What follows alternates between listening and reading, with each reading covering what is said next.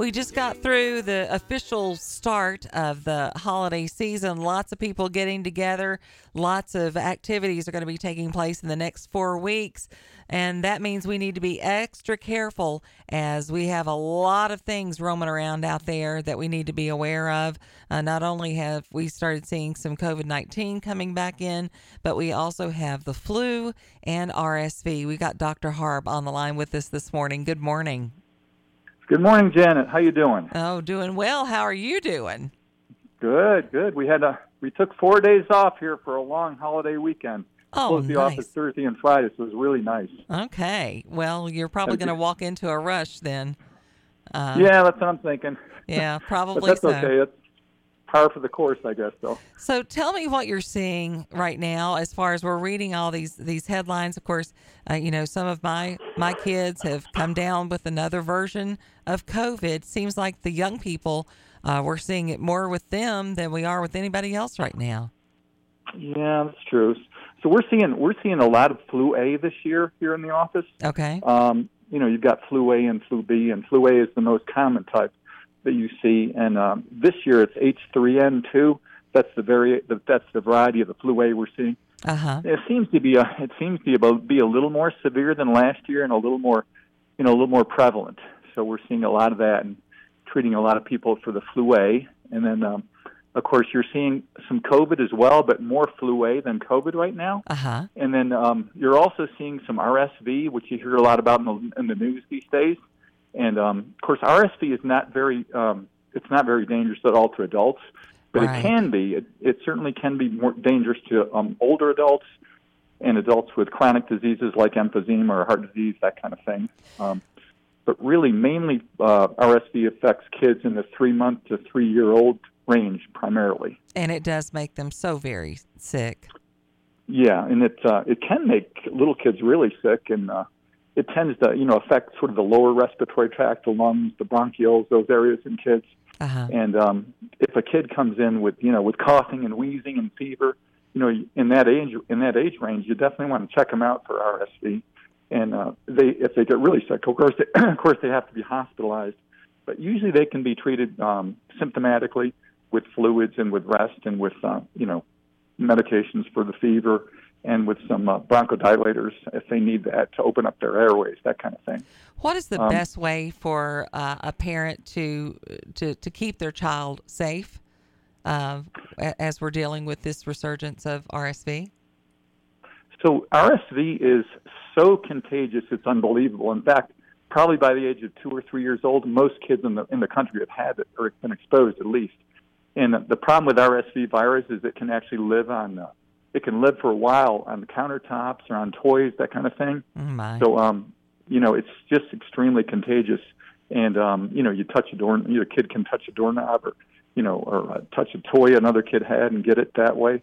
So the only way to really prevent your kid from getting RSV is really if there's a lot of it going around in your neighborhood, to just kind of keep them away from, playing with a bunch of kids, over at the neighbor's house or the neighbor's kid or some other child the kid plays with has been seen coughing or something like that. Right. You want to kind of keep them away from that kind of environment. And if you've got a child that's in preschool, or if you go to church and there's the nursery, if you've got a child showing those symptoms, please do not take them to school or right. take them into the right. the nurseries there. Exactly. What about products like Microban? Do those work well in situations like this? Yeah. Oh, yeah. Yeah, I think so. Yeah, because they tend to kill viruses and germs on contact on surfaces and that kind of stuff. So I know it doesn't work for everything, but it seems like maybe with RSV, if you used a product like that to keep your kids' toys cleaned and keep the handles done and that type of thing, that would probably be a good idea. I think that's a really good idea, and I think it would work to some degree with that. So, but all right, it's let's so talk highly about contagious. The flu. Oh, go ahead. Let's talk about the flu shot.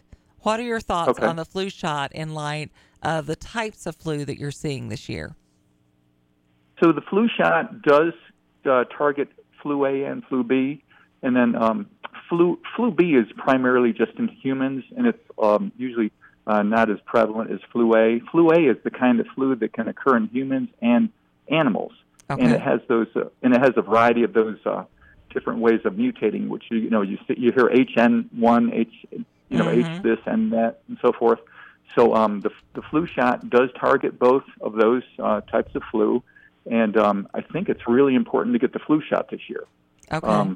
It's essential that people who are at higher risk from chronic diseases like emphysema and so forth, they really need to get it every year. The problem with getting the flu shot is once you get the flu shot, every month after you get the flu shot, you have about a 15 to 20% reduction in the efficiency of that flu shot going forward. So if you get the flu shot really early, like in August, by the time you get into December or January, which is usually the height of the flu season, you're already down, August to September, October, you're already down 60% on the strength of that flu shot.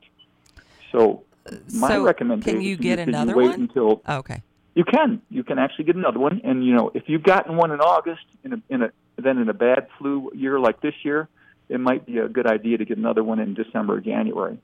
But I usually tell people it's better to wait till October to get your flu shot. Mm-hmm. If the flu season doesn't really, sometimes the flu season will start a little earlier, but generally it doesn't. So if you get your flu shot in October, you're pretty well protected through October, November, December, January, the height of the flu season. Well, it's good to know that, sometimes you feel like you get the flu shot, and then if that flu's not covered, but it sounds like you're seeing a lot of the flus that vaccine does cover, so that's good. Yes, we are seeing a lot of the flu, and we seem to have less problems with patients who have gotten their flu shot this year. They seem to be pretty well protected. Managing it well. Well, Dr. Hart, thank you so much for joining us this morning. We really appreciate it. My pleasure, Janet. Have a good one. You too. Yep. All right. Important information to know. He was saying that flu A is transmittable between animals and humans. Nebraska agricultural officials say that another 1.8 million chickens are having to be killed after the bird flu was found on a farm there. And that latest sign that an outbreak has already prompted the slaughter of more than 50 million birds nationwide is continuing to spread there. And they say it's the state's 13th case of the bird flu there. Crazy. You know what that's going to do to chicken prices? Oh, boy. Bird flu has been the leading contributor of rising prices of chicken and turkey, along with the cost of feed and fuel. Craziness. All right, we've got your local headlines with WDBJ7 coming up here very shortly, and we'll cover that. We'll also take a look at your forecast. Pretty mild for today. We'll enjoy it while we can. Thanks for joining us this morning on The Morning Jam. I'm Janet Rose.